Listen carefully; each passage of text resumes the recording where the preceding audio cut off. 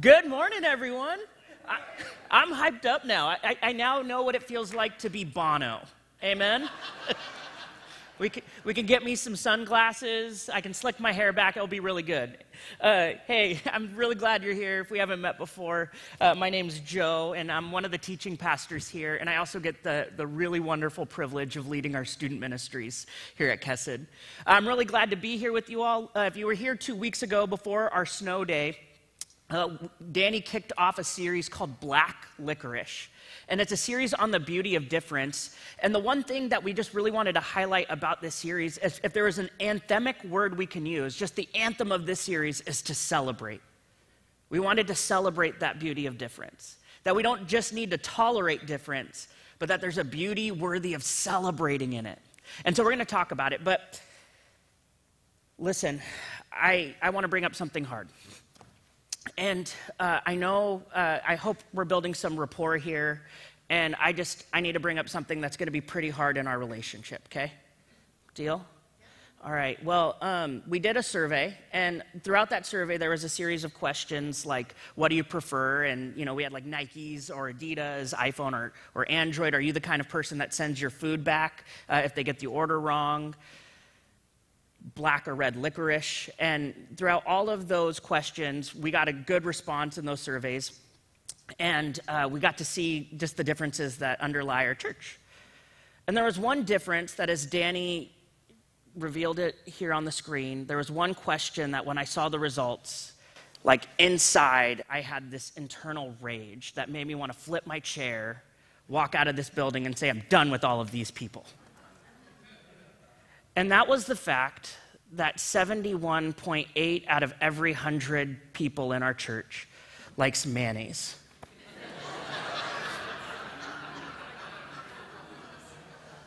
And I remember just sitting there just thinking, there's no way I knew people liked mayonnaise, obviously. I just didn't realize there was that many of us that like mayonnaise. And I saw the result of that, and I literally just like tightened up inside and felt this, like I said, internal rage. And the thing about it is it's not even just that I dislike mayonnaise. I despise mayonnaise.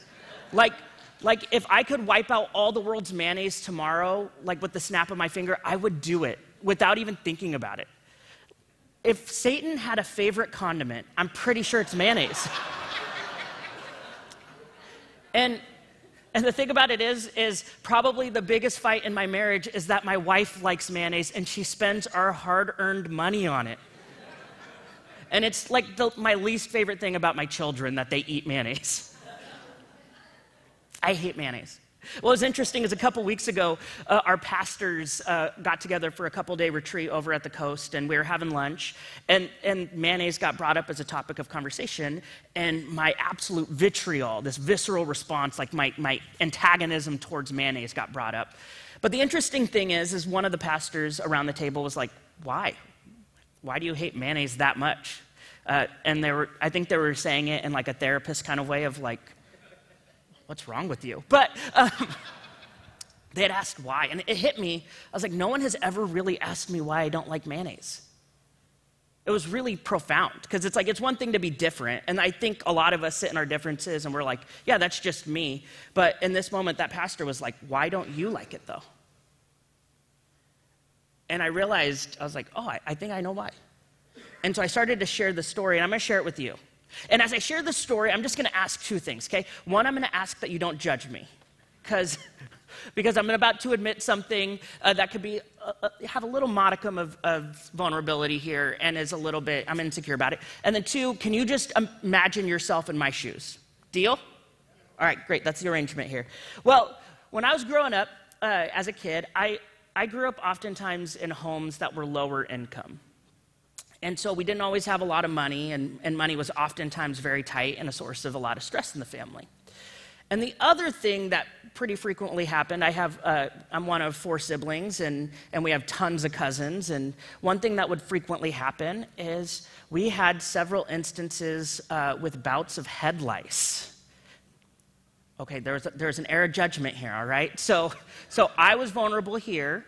How about this? If you're willing, How many people in this room or even online, how many of us had head lice at least once as a kid? Can you just raise your hand for me? Let's be honest here, all right? Thank you. We're in this together. I had head lice. But the thing about it is we had two techniques to deal with head lice when I was growing up. The first one was like a scorched earth technique, which was basically just shave your head bald. I do not have the kind of head that looks good bald. Like, I apologize to all of you when my hair goes away.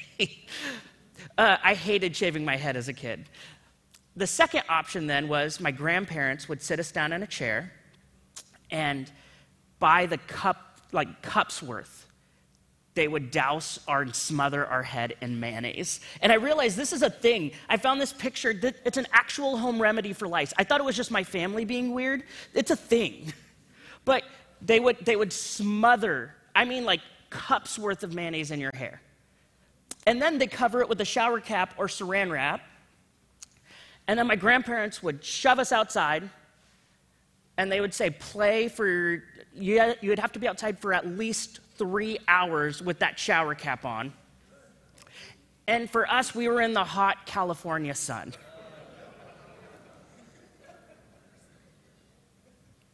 And sometimes my grandparents, when they're feeling really sadistic, were like, come home when the lights come back on. And we had to play outside with a shower cap on our head, covered in mayonnaise, with all the kids looking at us like, what's wrong with them? And then the other thing that would happen is it'd be so hot outside that you would just start to sweat. Now, how many of you, do you guys remember those old Gatorade commercials where the people are doing sports and then they start sweating Gatorade, which is kind of a gross picture if you really think about it? It was like that for me, but with mayonnaise, where sweat mixed with mayonnaise would drip down your face. And I think somewhere along the way, around the last instance of head lice, I realized I never want to put this stuff in my mouth again. And please, I beg of you, if you invite me over for dinner or lunch or whatever, don't do that thing where you hide mayonnaise in my food and then be like, haha, I got you, because then I'll never trust you again. I hate mayonnaise. But the interesting thing is as I recounted that story to our pastors, what was really interesting is they're all like, that makes sense. Right? Even though we're different, even though they all are mayonnaise lovers and I shouldn't be at the same table as them, it made a lot of sense. They were like, I understand your difference, because they heard my story. And by hearing the story now, we can sit at the same table, and they can even appreciate my difference. They can appreciate my story, and it was only through hearing it that they understood. Now, the thing about it is most of us, when we find out there's difference, we don't sit at the table long enough to hear the story. We leave the table long before there's the opportunity to hear the story. For example, another quick story, and you can't judge me for this one either. I have a lot of things you can judge me for, but this hopefully isn't one of them. But there's only 3 big things I dislike, and I think it's because it's all sourced in mayonnaise. Again, I use mayonnaise as a metaphor for sin. I'm pretty sure it's sin. But I also don't eat salad dressing of any kind. I eat my salads naked. Like a good person should. No, I'm just kidding. Everyone, when they find out I hate ranch, it's like they literally look at me like, what is wrong with you? And I also hate vinegar. I can't stand vinegar. And one time I was on this date in college, and the girl and I went and we grabbed dinner, and she grabbed fish and chips. And she decided at that dinner to put malt vinegar on her fish and chips. How many of you guys do that? Oh, okay. All right. Well, don't be offended by what I'm about to say. She puts this malt vinegar on her fish and chips, and I had never seen that before. And I got a whiff, the smell. And the smell of malt vinegar makes me so nauseous, because what I think malt vinegar smells like is what I imagine someone with athlete's foot taking a foot bath right after they get done working out, pouring it in a bottle, you putting it on your fish and chips. That's what I imagine malt vinegar smells like. And so she puts that on her fish and chips. I get the smell. I don't want to vomit on the table. So I tell her, I'll meet you in the car. And I walk out. Because I was going to throw up. It was like it was seconds away. It was like a photo finish. I was going to if I didn't leave the table. I walked away from the table, and she's just like looking at me, which meant that she had to pay for the meal. All that to say, there wasn't a second date. I'm grateful my wife never used malt vinegar when we were dating. But for me, I think that those stories for me are just metaphors of we never sit at the table long enough to hear the story of why we're different from each other. Therefore, we never appreciate it, and by never appreciating it, we're never able to celebrate it. To put this in a different way, I think what we all think we want uniformity. We want to be at the table with people who think and act like us. We think we want uniformity, but what we actually need is unity. And they're different. They sound similar. They sound like they should be synonyms. We think we want uniformity. What we actually need is unity. And let me explain the difference. Uniformity is when everyone is the same. It's literally the word one form. It's when everyone thinks the same, acts the same, believes the same. It's when we're in our same tribes, our same thought processes. It's when we're basically in those echo chambers. And the problem with that is that community of people who are uniform is no different than any other community on earth. That's human nature. Like, to love people who think and act like you is just human nature. The most broken, sadistic people can do that. What we actually need is unity. Unity is when every difference can exist as one. Out of many, one is what unity means. And when people who think, act, believe differently, when someone who hates mayonnaise can sit across the table with someone who douses their food in it, and we can exist and have a beautiful conversation full of love and grace, people look at that and they're like, how is that possible? And our only answer is because there's something miraculous and supernatural happening in this space that can make this relationship work. And by the way, this is all throughout the Bible, this whole idea that God is trying to bring a bunch of different people together to be unified. Not uniform, unified. Ralph Waldo Emerson is one of my favorite poets, and he's one of the romantics in American poetry. And he has this great quote that I just love, that God is unity, but always works in variety. Amen? That's beautiful, right? God is unity, but always works in variety. And it makes sense because that's who he is. Like, that's the point of the Trinity. That God is a relationship of Father, Son, and Spirit existing in self-sacrificing, self-giving love. That each member of that relationship is different. And yet, through total and complete surrender to that love, they exist as one. That's who God is. He's a relationship. And so when and by the way, the church gets to be called many members but one, we get to live out the metaphor. We are the living metaphor of that triune God on this planet. We're it when people look at us and are like, how can they exist in relationship? And it's like, oh, it's all because of God. And to show you this, all throughout the Bible, by the way, this idea, is this drum is getting banged. Literally God is trying to tell humanity, I created you with all these differences, all the various kinds, all the various ways. We see that all throughout these guys, the prophets, right? They exist in the Old Testament, and they're trying to cry out to Israel, who are the manifestation of God's people in the ancient world. And they're trying to say, hey, celebrate this difference because this is what God's doing. We see it in Isaiah chapter 66, verse 12. He says this, for thus says the Lord, behold, I will extend peace to her like a river, and the glory of the nations like an overflowing stream. And by the way, just that word nations right there, the Hebrew word is goy. And goy can be translated nations, but it's not like ethnic nations. It actually means Gentiles. We're not shocked enough for that. I'm just going to say it again, and then I want us to be audibly shocked, okay? The word nations there means Gentiles. Thank you. The thing about Gentiles is they represent everything other to the Jewish people. They are the other. And all of us have felt that before. All of us have been the other, right? When I had that head lice and had my head in a shower cap, no one else in the neighborhood wanted to play with us. Nobody. And so I, in that moment as a kid, learned early on I was the other, right? And the sad thing is that a lot of our churches have done a really, really terrible job at creating spaces for the other. And by the way, I am one of the worst at it.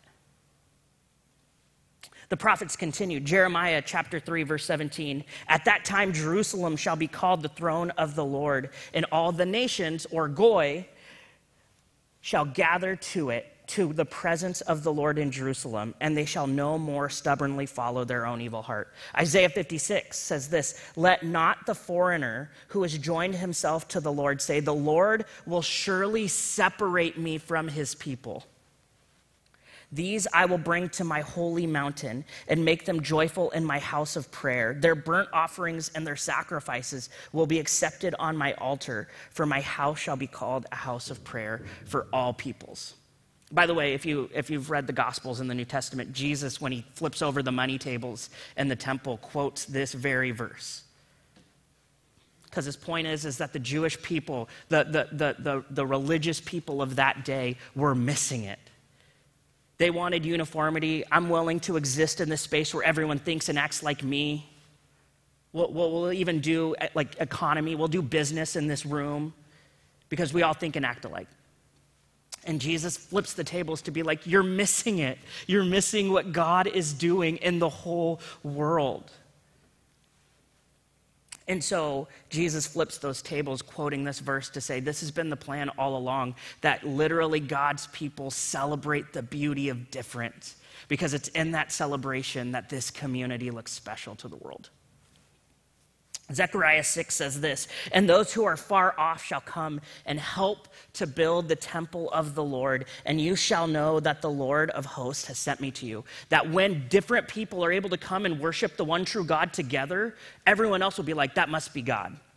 Daniel 7:14 says, and to him, by the way, this is the Son of Man, this is the Messiah, and to him was given dominion and glory and a kingdom, that all peoples, nations, or goy, and languages should serve him. And the one thing I want to highlight here is, notice those don't go away.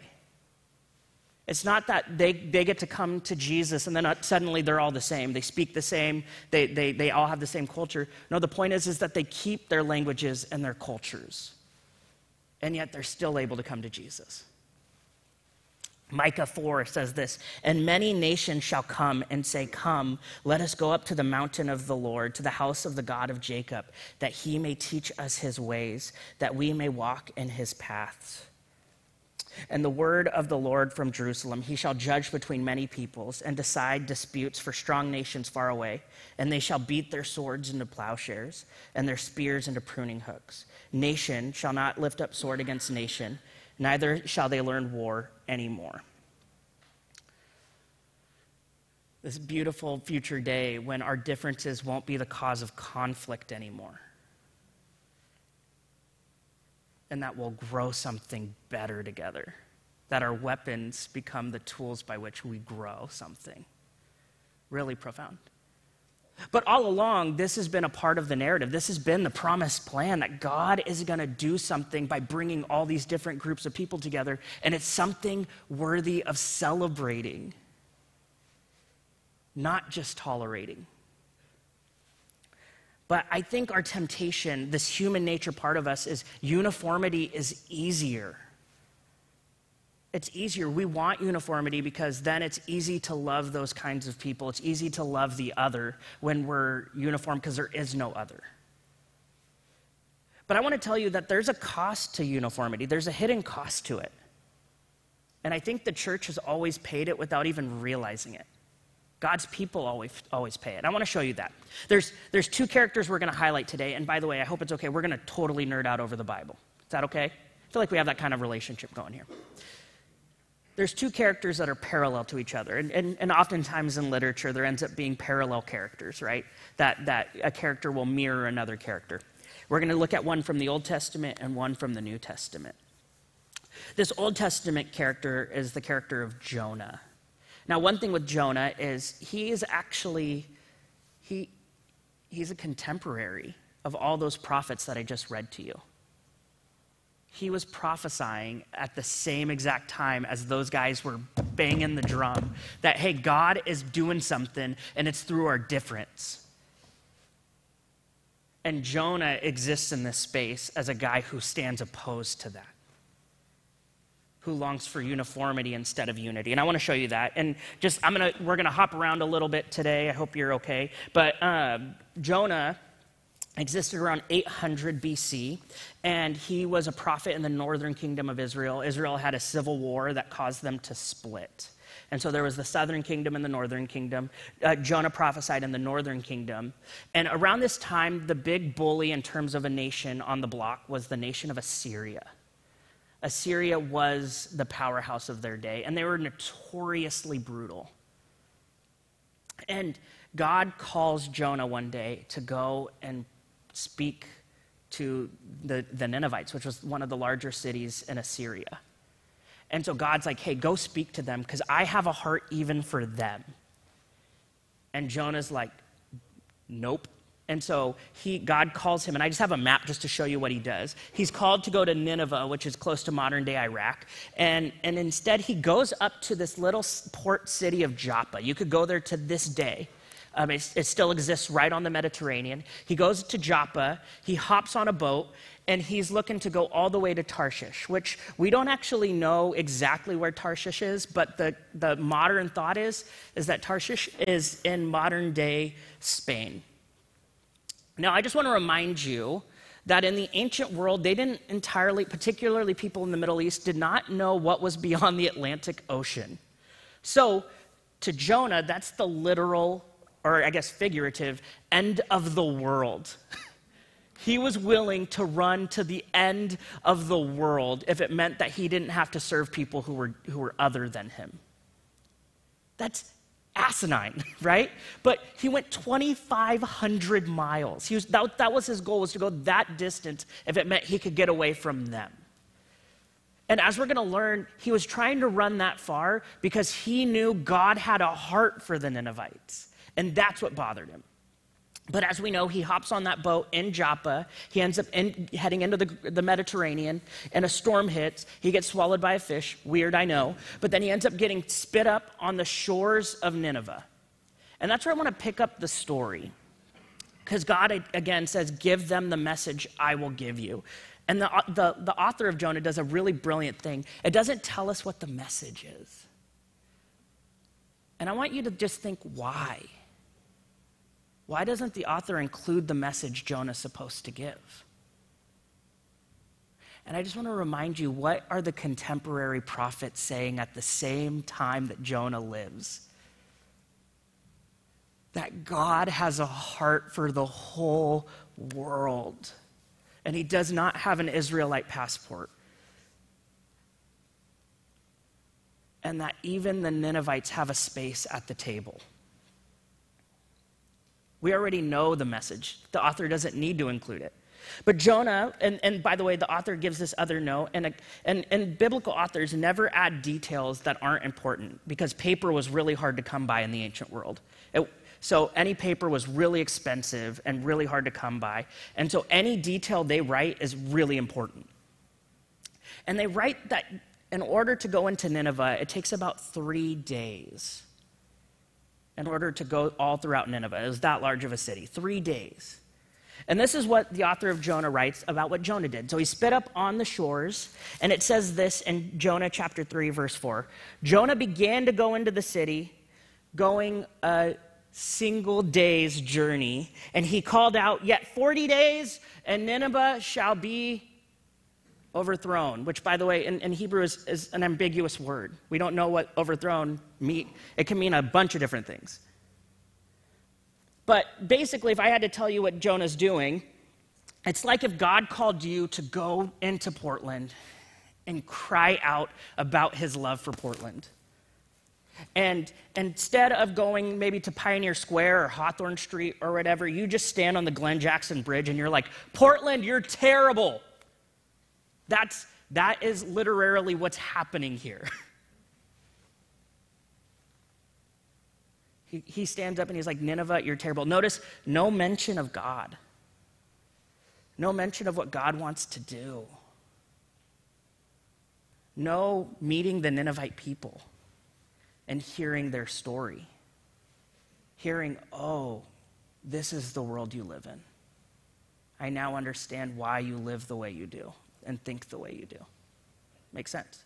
None of it. He leaves the table long before he has the chance to celebrate the beauty of the difference because he doesn't hear the story. And so he leaves the city, and he goes and stands on a hill outside the city, and he's just sitting there hoping to see fire and brimstone rain down. And instead what happens is the Ninevites hear this pathetic 5-word sermon, and there's a revival. The largest city in the world at this point is transformed. And I don't know if we can just even register how ridiculous this is. This is the worst sermon in history. And some of you sitting in here are like, I don't know, yours might be second, if not first. We'll see. This is the worst sermon in history. And it causes widespread revival. Isn't that ridiculous? Jonah literally is the most successful prophet in human history with the least amount of struggle. All of his struggle is self-inflicted. And he can't even realize what God's doing before his eyes. So he goes up and stands on the city angry, and this is his prayer in Jonah chapter 4, verse 2. And he prayed to the Lord and said, "O Lord, is this not what I said when I was yet in my country? That is why I made haste to flee to Tarshish." He's about to tell you why. This reveals his heart. "For I knew that you are a gracious God and merciful, slow to anger and abounding in steadfast love." That word is chesed, by the way. "And relenting from disaster." He just quotes that verse right there is the most quoted verse of the Bible by the Bible. And it's how God describes himself. He does so in Exodus 34. This is who God is. And he's angry about it. "Therefore now, O Lord, please take my life from me, for it is better for me to live than to die." And the Lord asks him, "Do you do well to be angry?" He is upset that God has space at the table for the Ninevites. And if we're honest, by the way, it's really easy to judge Jonah. I'm Jonah. And I don't mean to be offensive, but all of us in here at times are Jonah. We all know that there's people we don't want to be at the same table with. We don't want to hear their story. We don't want to give the space and the time for there to be a story. And so we leave relationship, we cut it off, because we think what we actually want is uniformity. But there's a cost to uniformity, and this is what I want to tell you what it is. Who in this story misses out? Do the Ninevites? No, they're transformed. Does God? Does God's plan? No, he's gonna do whatever he wills. He's gonna reach whoever needs to be reached. The person who misses out in this story is Jonah. Jonah misses it. And the truth is you and I miss it when we don't sit at the table long enough. You and I miss it. God's gonna reach whoever and whomever, because that's who he is. The thing is he's inviting us to be a part of reaching everyone, of creating unity, of being in a space where unity can exist. He's inviting us to be a part, but he doesn't need us. But when his people seek uniformity, we're the ones who miss out. We miss it, because God's still going to reach all of those people who are different than us in the end.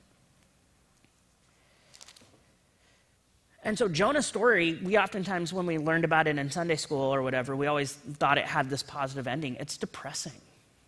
It's a tragic ending. But that's because the ending of the story actually is going to be relived through someone who lives 800 years later. That second literary character I was telling you about. So much so that this is the guy Peter, the Apostle Peter, right? And we all know Peter. Jesus, by the way, there's this little interesting little nugget. When Peter says, Jesus, you are the Christ, the Son of the living God. Peter, he literally says, blessed are you, Simon Bar, or son of Jonah. But when you read John chapter 21, Jonah's not Peter's dad's name. It's John. And they're not the same name. And in the ancient world, son of was actually a title that we'd give to describe the qualities of somebody. So we would say James and John are the sons of thunder, right? Because they have these qualities of thunder. It'd be similar to, like, you guys would call me, like, Mr. Know-It-All or Miss Know-It-All, right? Like, we're not saying that that's my last name. We're saying that that's a quality I have, is being pretentious. But it's the same thing in the ancient world. But he says, blessed are you, Simon, son of Jonah. By the way, he doesn't call him Peter. Simon, son of Jonah. Even though that's not his dad's name, because you have the qualities of Jonah. And we see this play out after Jesus dies, rises from the dead, ascends into heaven, and God's like, hey, go reach the whole world. Persecution hits the church, and they all spread. And where does Peter go? Instead of going to the whole world, Peter decides, I'm just going to hang out with my people. I'm going to hang out with the people who are all the same as me. So much so that it will boil up to the point where the Apostle Paul one day will stand up to Peter and say, stop it. Paul is willing to rebuke the leader of the world church at this point. He's willing to point a finger in his face and say, you are missing it, and you are causing everyone else to miss it too. Because Peter wasn't willing to sit at the table to hear the story and celebrate the difference, celebrate that beauty. And so Peter only wants to hang out with people who look and act like him. And we get to hear the story of how God begins to break that down in him. But also the question arises, is Peter going to be the second Jonah, or will he break that legacy? And I want to show you the story. It's in Acts chapter 10. And we're going to be hopping around because I just really it's a long story, but I want to just highlight this in our closing. But Peter ends up, after the persecution, after Stephen dies, he scurries away and he heads to the city of Joppa, where Jonah runs off to. And the question is he going to run like Jonah ran? And we get to hear what God's doing behind the scenes. So in chapter 10, verse 1, at Caesarea, by the way, not a Jewish city, there was a man named Cornelius, a centurion of what was known as the Italian cohort. So a centurion was a Roman military leader who was in charge of 100 men. And the interesting thing is it was known as the Italian cohort, as in the Roman cohort, as in the most Roman of Romans. And Jewish people and Romans did not get along with each other. They don't exist at the same table. So much so that the Romans, in a couple decades from this, will kick all the Jewish people out of Jerusalem because there was so much fighting. I say all this just to say this detail is given because it wants us to realize if there's a guy that Peter shouldn't like, it's this guy. But the thing about it is this guy, God's been working in his life, and he's beginning to knock on the door. And he tells Cornelius this in verse 5, and now send men to Joppa and bring one Simon who is called Peter. He is lodging with one Simon, a tanner, whose house is by the sea. Oh man, this is like if you're a Jewish person, a Jewish Christian in the first century, you're like, no, Peter's not going to go with that guy. No. But the interesting thing, I just want to highlight the hypocrisy of Peter here. He's lodging with a tanner by the sea. My hunting friends in here, what is a tanner? Someone who tans hides, and a Jewish person's not supposed to be around dead things. It's unclean. And that's just it, by the way, is that we can tolerate difference as long as it's the difference that makes us comfortable. So it's not that Peter, it's just trying to expose the character of Peter here. Peter is willing to hang out with people who are unclean as long as it's his kind of unclean. But Cornelius sends the guys to go get Peter. And while Peter is at the house in Joppa, we read this. The next day, as they were on their journey and approaching the city, Peter went up on the housetop about the 6th hour to pray, and he became hungry and wanted something to eat. But while they were preparing it, he fell into a trance and saw the heavens opened and something like a great sheet descending, being let down by its 4 corners upon the earth. In it were all kinds of animals and reptiles and birds of the air. If you were here for week 1 of the series, Danny mentioned that in creation, that idea of God creating all the animals of their various kinds. And it was just meant to say that difference has been a part of God's plan from the beginning. It's not a result of brokenness. This is that scene recreated in Peter's vision right now. But look at how Peter responds to it. And there came a voice to him, "Rise, Peter, kill and eat."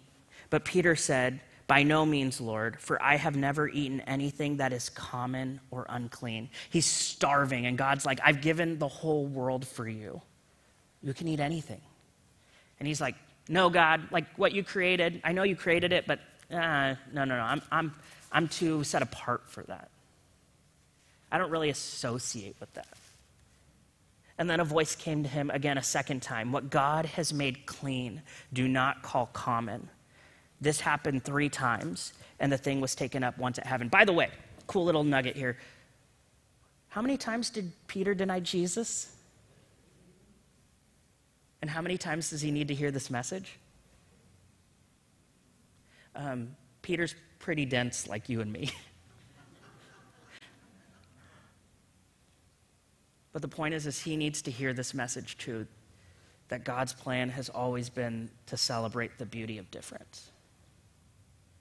But Peter wants to go towards uniformity. And so while Peter's sitting there being like, "What the heck did that dream mean?" Again, he's dense. Guys knock on the door. And he comes out and they're like, "Hey,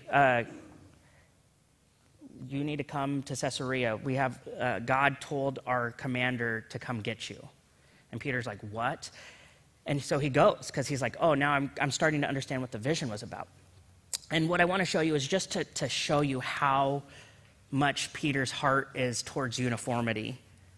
Look at what he says to them in verse 28 when he gets there. "And he said to them, 'You yourselves know how unlawful it is for a Jew to associate with or to visit anyone of another nation.'" Just remember everything that the prophets were saying at the beginning of my message.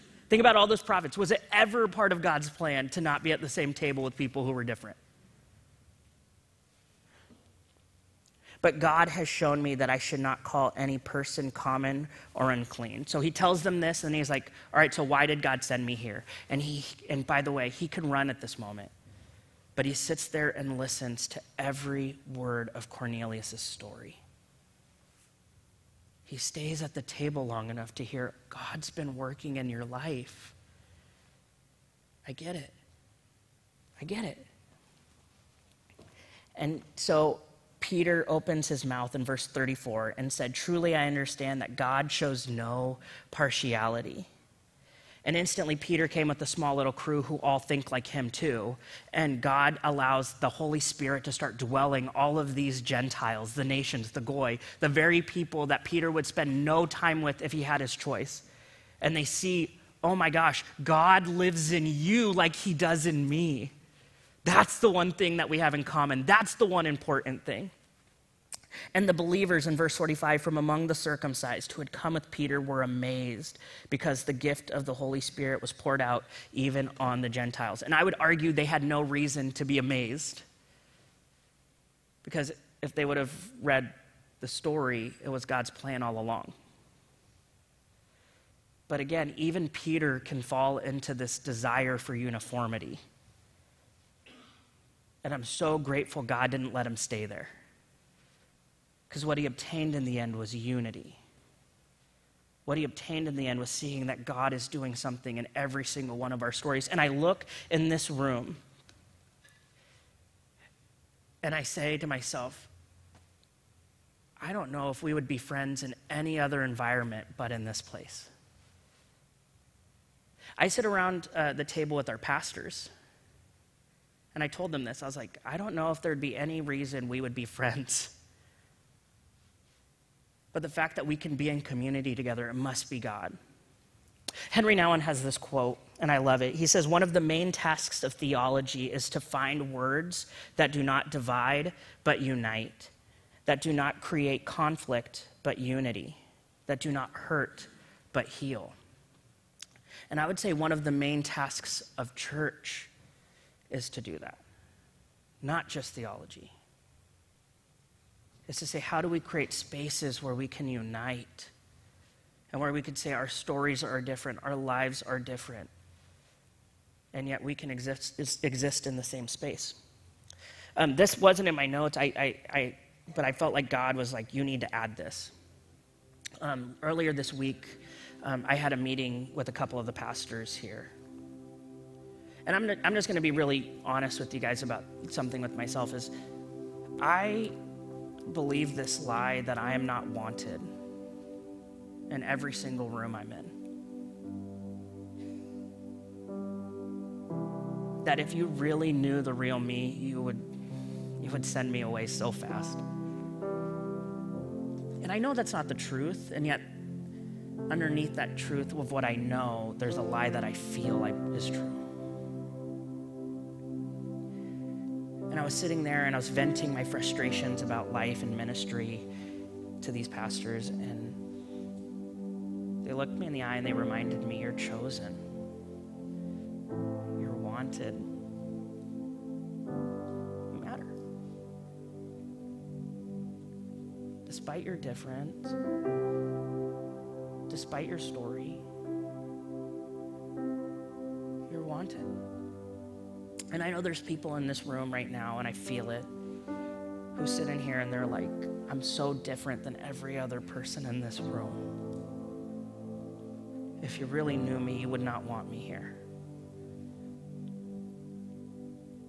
And I want to tell you today, we would love to hear your story. We're sitting on the rooftops longing to hear your story.